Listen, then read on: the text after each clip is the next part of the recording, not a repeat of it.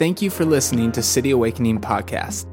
City Awakening is a gospel-centered church located in East Orlando that plants new churches, striving to be a multicultural, multi-generational church. For more information about City Awakening, follow us on social media or visit www.cityawakening.org. Well, good morning. My name is Lewis. I'm the lead pastor here at City Awakening. Always a joy to gather with you here on site. And to those of you worshiping online, we welcome you online also.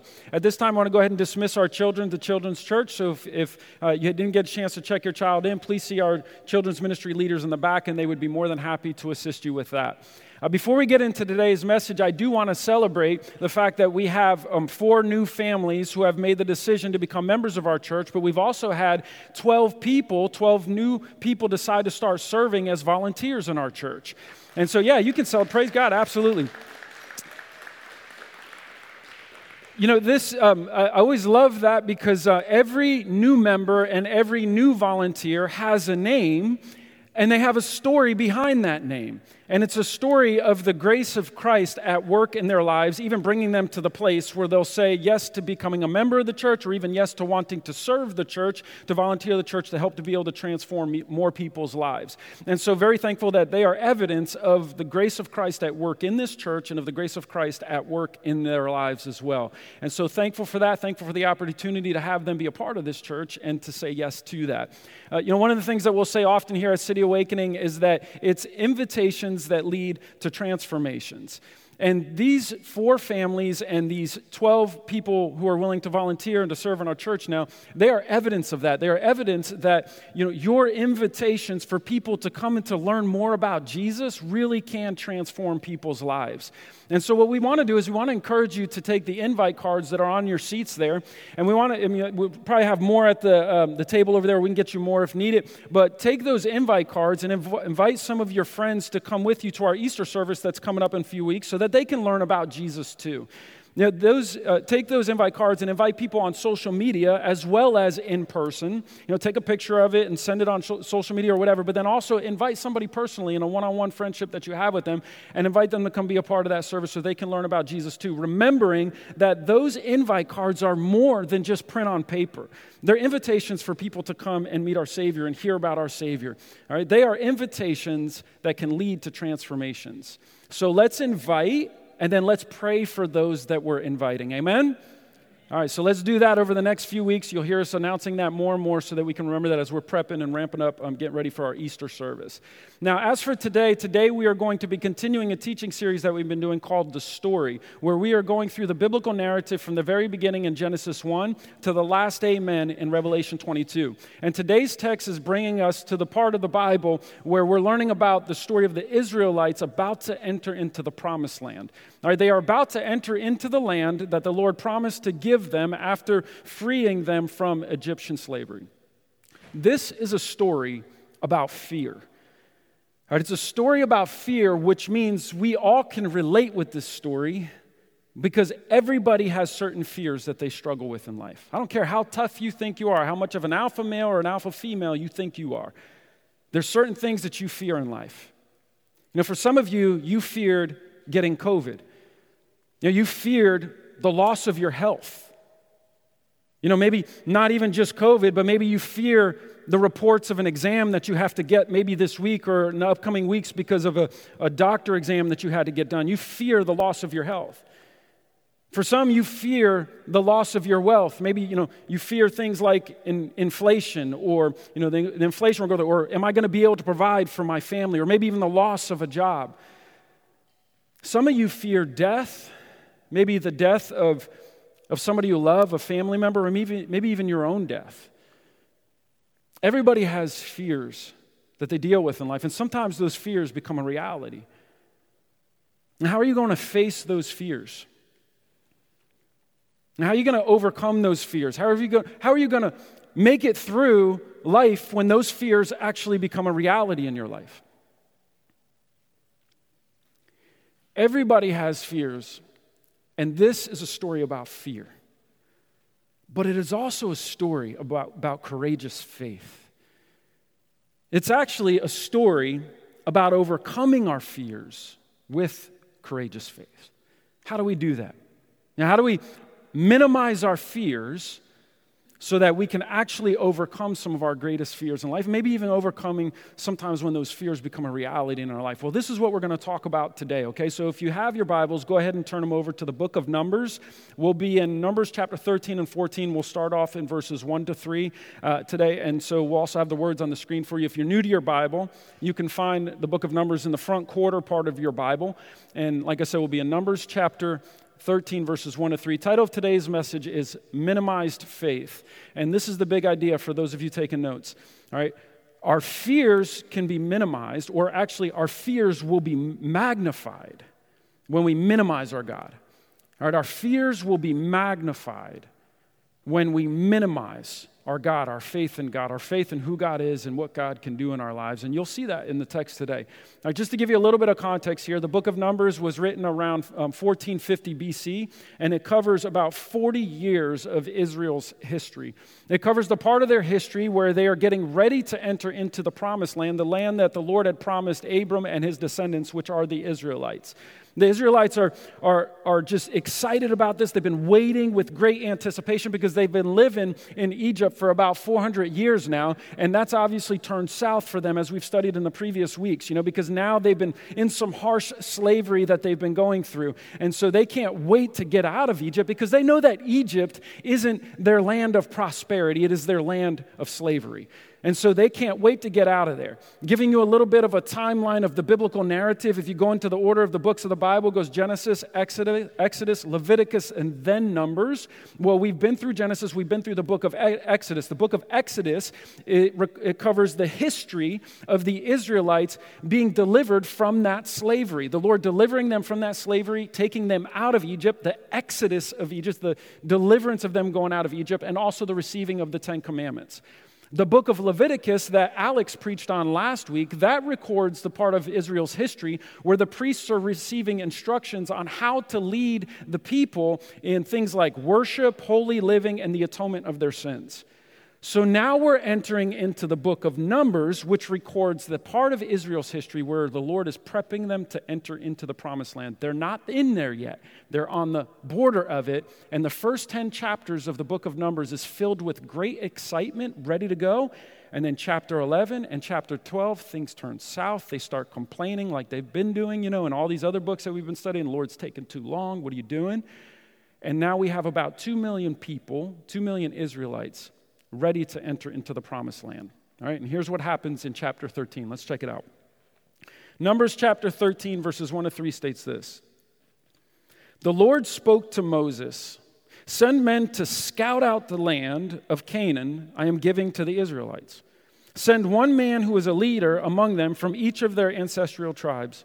Moses sent them from the wilderness of Paran at the Lord's command. If we were to read verses 4 to 25, y'all know it might take me like 2 hours to preach on one verse, okay? So I'm gonna summarize verses 4 to 25. Here's what Moses does. Moses goes in and he takes 12 leaders, one leader from each of the 12 tribes of Israel, and sends them out to scout the land. And so they scout the surrounding land in the area, covering roughly 250 miles in a 40-day period. Okay, so it breaks down to roughly, they covered scouting roughly 12 miles per day round trip. Okay, which is a lot, even for those of you who are cross-fitting P90X and Shaun T kind of people. We got to remember, though, that these are Navy SEALs of Israel here. All right, so they were able to cover these 12 miles. And they scouted this area. So these 12 miles there, right, they discovered this land. And then after scouting it, they finally come back and they give this report, verse 26. They brought back a report for them and the whole community. And they showed them the fruit of the land. They reported to Moses, we went into the land where you sent us. Indeed, it is flowing with milk and honey. And here is some of its fruit. So what they've done is now they're coming back, and it sounds like a pretty good report right now. They're saying, hey, this whole flowing with milk and honey thing, that means that it's a very fruitful land, a fertile land, a prosperous land, just like the Lord promised us. They even grabbed some fruit, some grapes, to be able to show them that, look, this is evidence that this is a phenomenal land like the Lord promised us. So far, it's a great report. And then this comes in, verse 28. However, the people living in the land are strong, and the cities are large and fortified. We also saw the descendants of Anak there. The Amalekites are living in the land of the Negev. The Hethites, the Jebusites, and the Amorites live in the hill country, and the Canaanites live by the sea and along the Jordan. So the initial report, man, this is great land. It's fruitful. It's fertile land. But it's also a land that's full of strong warriors and heavily fortified cities. Do you know archaeologists have actually confirmed this? They've confirmed that these cities in this area during this time period were actually very large and they were heavily fortified.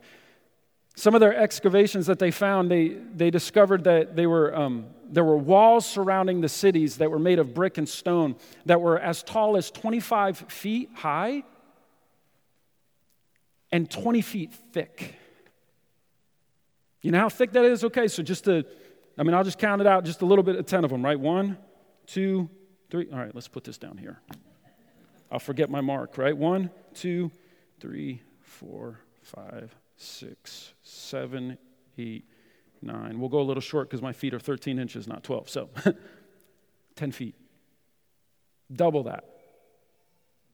Thick walls for back then, correct? Heavily fortified cities. And so archaeology has confirmed what the Bible is saying here about this land. Also, it says that there were descendants of Anak there. Well, scholars believe that the descendants of Anak, they were well known for their larger genetics. They estimate that their height was around 7 to 9 feet tall. Many scholars believe that this is where the descendants of Goliath came from. And so they're much taller and stronger than the average Israelites. And so what's happening is they're coming in and saying, hey, this land is fruitful, this land is fertile, it's great, just like the Lord promised us it would be. But the problem is it's full of strong warriors and a heavily fortified city. And you know what happens to the majority of the scouts? They become stricken with fear, except for Caleb and Joshua. The text says in verse 30, then Caleb quieted the people in the presence of Moses and said, let's go up now and take possession of the land because we can certainly conquer it. But the men who had gone up with him responded, we can't attack the people because they are stronger than we are. So they gave a negative report to the Israelites about the land they had scouted. The land we passed through to explore is one that devours its inhabitants. And all the people we saw in it are men of great size. We even saw the Nephilim there. The descendants of Anak come from the Nephilim. To ourselves, we seemed like grasshoppers. Their fear is causing them to give a negative report, the text says, an exaggerated, irrational report. Notice that they don't even mention anything at all that is good about the land. They don't mention anything about the land being fruitful and fertile, right? They just jump right into, this is a land that devours its inhabitants. Not true, because it's not devouring the people who are living there. It's exaggerated, irrational. What fear happens? Fear does that sometimes. Causes us to panic, causes us to maybe exaggerate and heighten things, make them out worse than what they are, to where we start to think irrationally and even make foolish and unwise and irrational decisions. The land starts to, this isn't a good land. It devours its inhabitants, and it's full of giants that make us look like grasshoppers. Not exactly the kind of pep talk that you want before you enter into a cage fight. Hey, listen, man, you're about to get in a cage fight, it's great. Great, you're a tiny little grasshopper that's about to get devoured. Go get them, Rocky. They make terrible cornermen, right? Their fear is making them terrible cornermen for entering into battle, for strengthening the Israelites' faith. Their fear is understandable. Not saying it's right? It's understandable for them to be a bit afraid here, scared here. The issue is that they're allowing their fear to now control themselves to the point to where they're exaggerating it and it's becoming irrational and it's spreading. They're spreading it. Listen to what happens next, chapter 14, verse 1. Then the whole community broke into loud cries, and the people wept that night. All the Israelites complained, why is the Lord bringing us into this land to die by the sword? Our wives and children will become plunder. Wouldn't it be better for us to go back to Egypt? So they said to one another, let's appoint a leader and go back to Egypt. Their fear is causing them to panic to the point now where they want to go back to Egypt. They want to go back to the very land that was enslaving them. The very land that, if you remember in our study of Exodus, the very land where they are killing even the Israelites' male babies to try and control the rapid population growth of the Israelites. The only reason why you would ever want to go back to a place like that is if you are now to a point of panic and you're not thinking rational anymore. The Israelites are panicking. They're not thinking rationally anymore. Their fear has completely taken control of them. And so what we're learning at this point in the story is we're learning two things, okay? There's two things that can really increase our fears, okay? Now, they can magnify our fears. Now, just to be clear, these aren't the only things that can increase our fears. There's certainly more things in this, but these are two primary things in the text. I want to stay faithful to the text we're studying here, okay? So in this context, in this text that we're studying right now, we're seeing that there are two things that can magnify our fears, increase our fears. And the first thing is this. Number one, forgetting God. Our fears can increase. They can become magnified when we forget all that the Lord has done for us. See, the Israelites, their fears are increasing. They're being magnified. They're forgetting everything that the Lord had ever done for them. They're forgetting even the miraculous things that the Lord did when he was delivering them from their Egyptian slavery. The Lord says this in verse 11, "How long will they not trust in me despite all the signs that I've performed among them?" The Lord's saying, they've forgotten all the things that I've done. They're forgetting their deliverance. They're forgetting the 10 plagues. They're forgetting the parting of the Red Sea. They're forgetting the manna, the quail, the water, how I provided for them when they were hungry and thirsty in the desert. They're forgetting all these things and more. Just like we sometimes forget the things the Lord that has done in our lives. Whenever we're facing hardships, whenever we're facing struggles in life, whenever we're experiencing maybe some unanswered prayers, or maybe some of you are here right now, and that's where you're at. You know, you've been struggling, you've been facing hardships, maybe feeling like your prayers haven't been answered. A lot of times what happens when we're experiencing hardship, when we are maybe experiencing some unanswered prayers in our life, we get frustrated with the Lord, and we often forget all the things that the Lord has been doing in our life for years.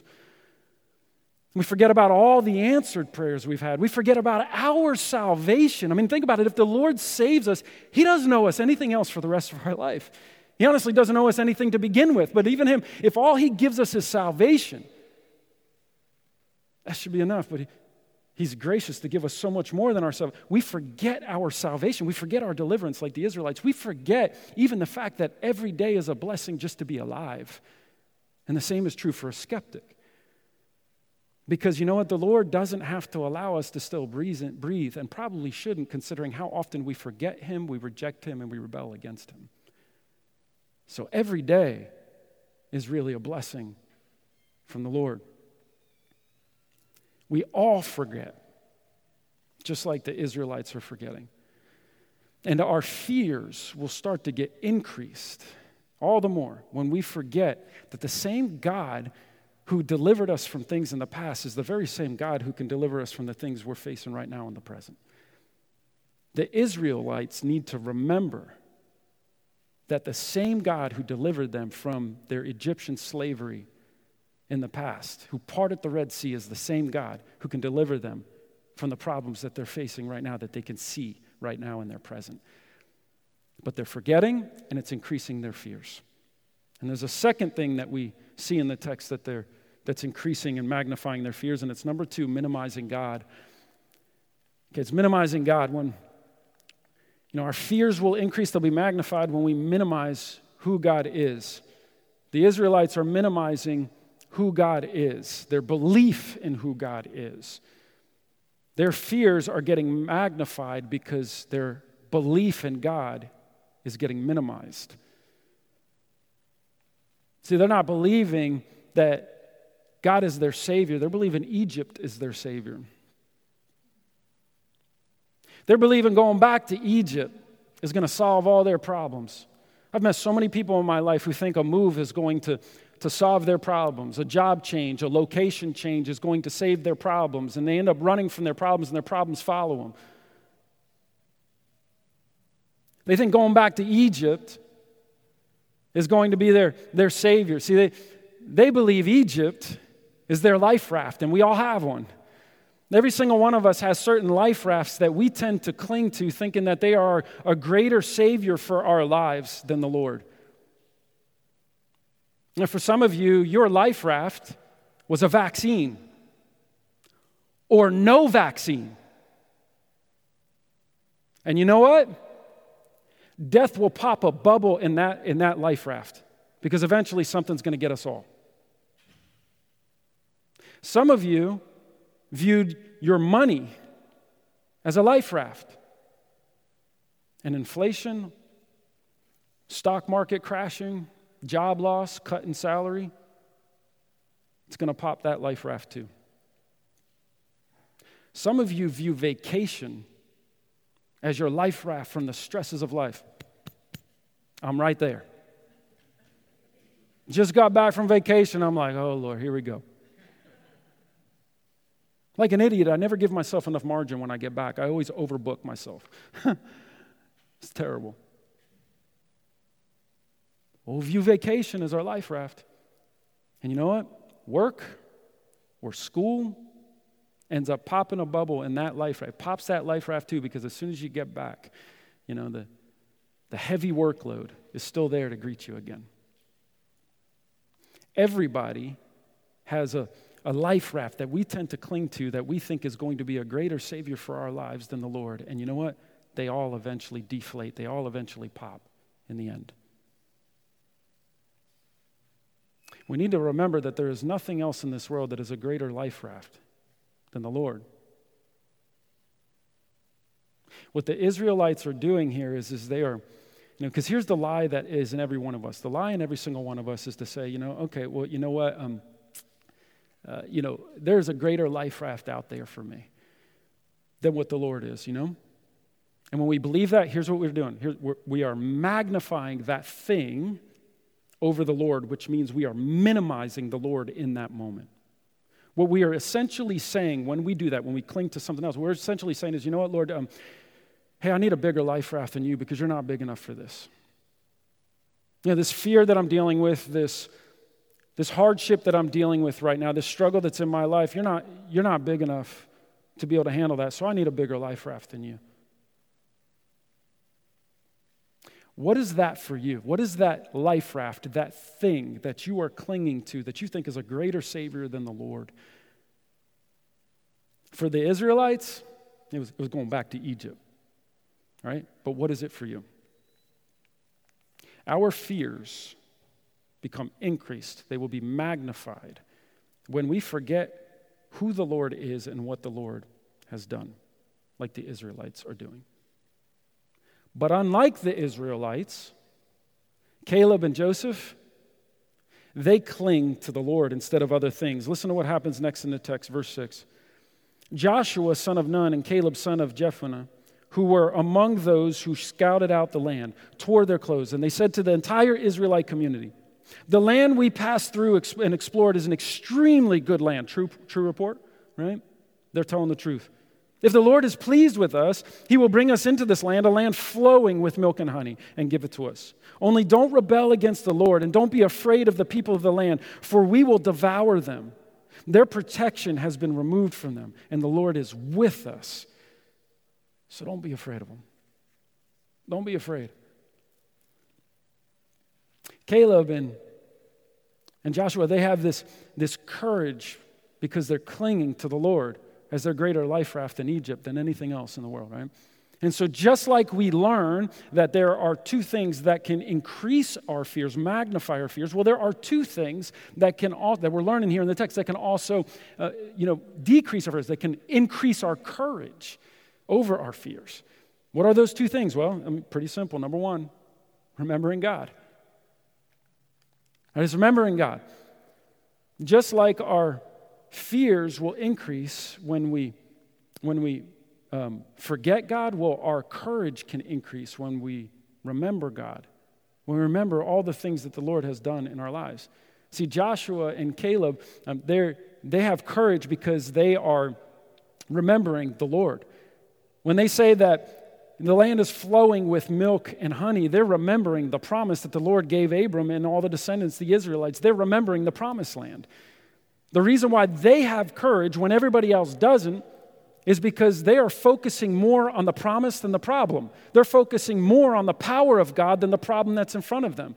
They are remembering the power of God that they had seen displayed in their past, and it's helping them to focus more on the power of God than the present problem that's in front of them now.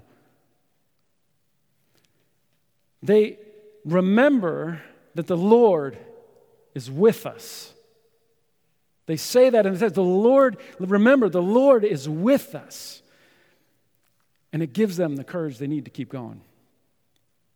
So that's the first thing, is they remember God. The second thing is they remember to magnify God.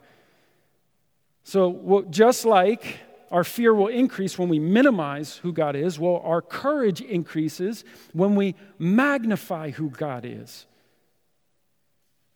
Again, the reason why Caleb and Joshua have so much courage is because they're magnifying the Lord. They're remembering, yes, who the Lord is, but they're also remembering, what the Lord has done, but they're also remembering who the Lord is and His great power, that He has the power to be able to overcome any fears or problems that they will ever face in life.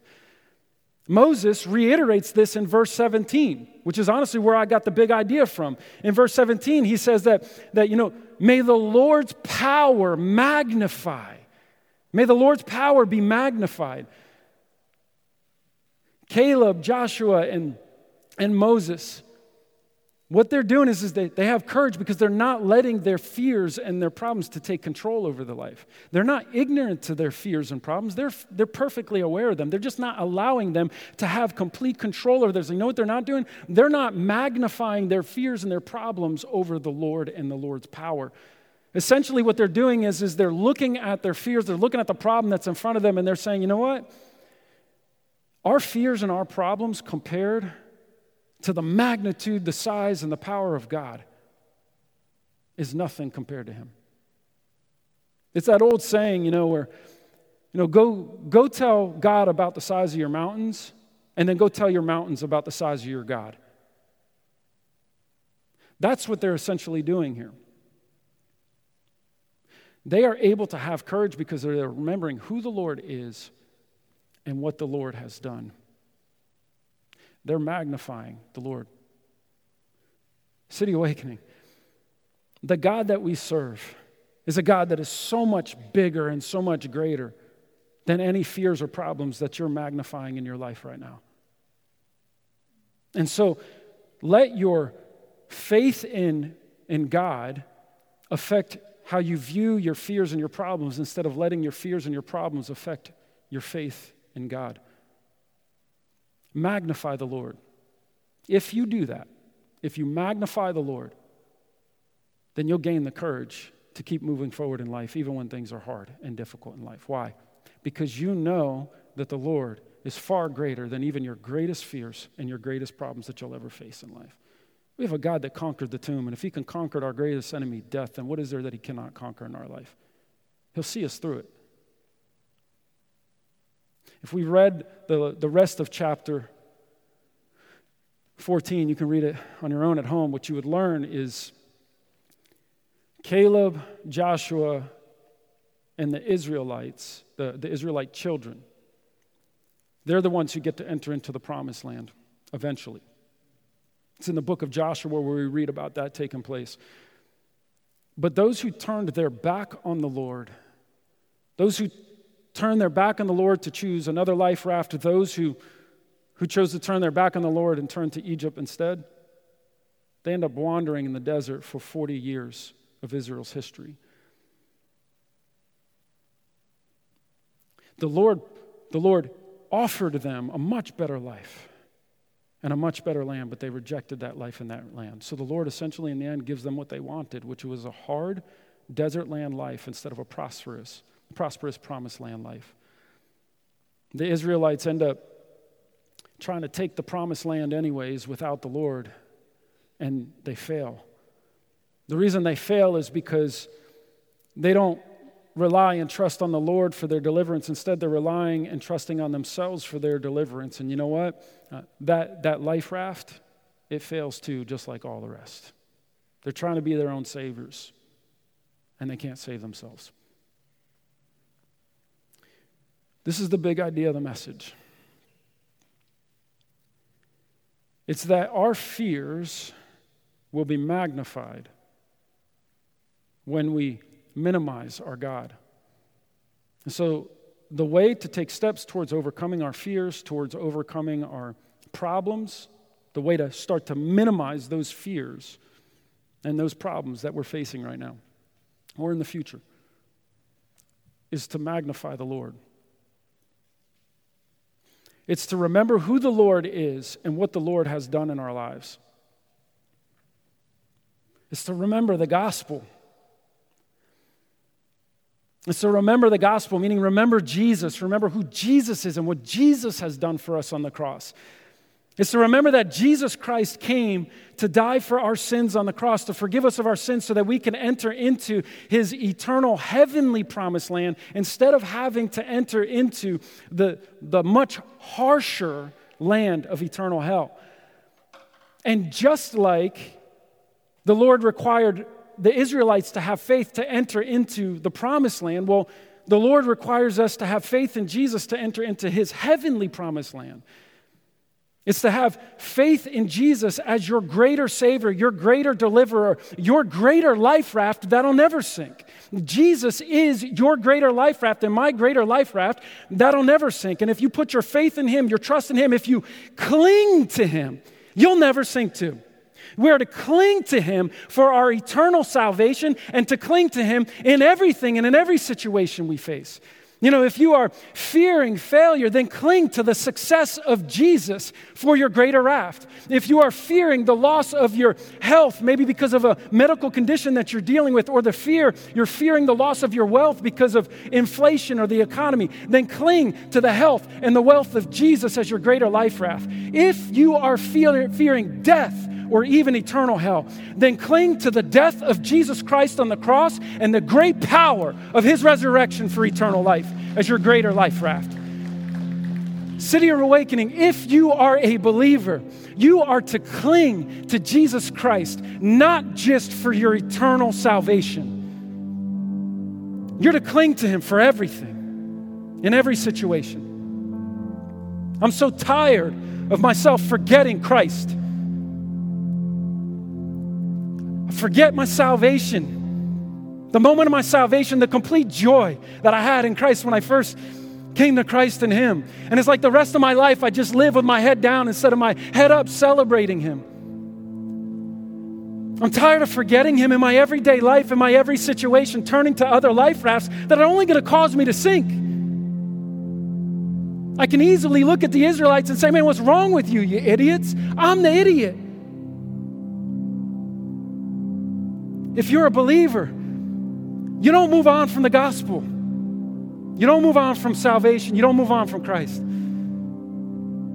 Whatever it is that you're struggling with in this room right now, if you are a believer, yes, remember your salvation, but remember you need Christ in every situation. We say that the gospel is more than a way to eternal life. It is our life.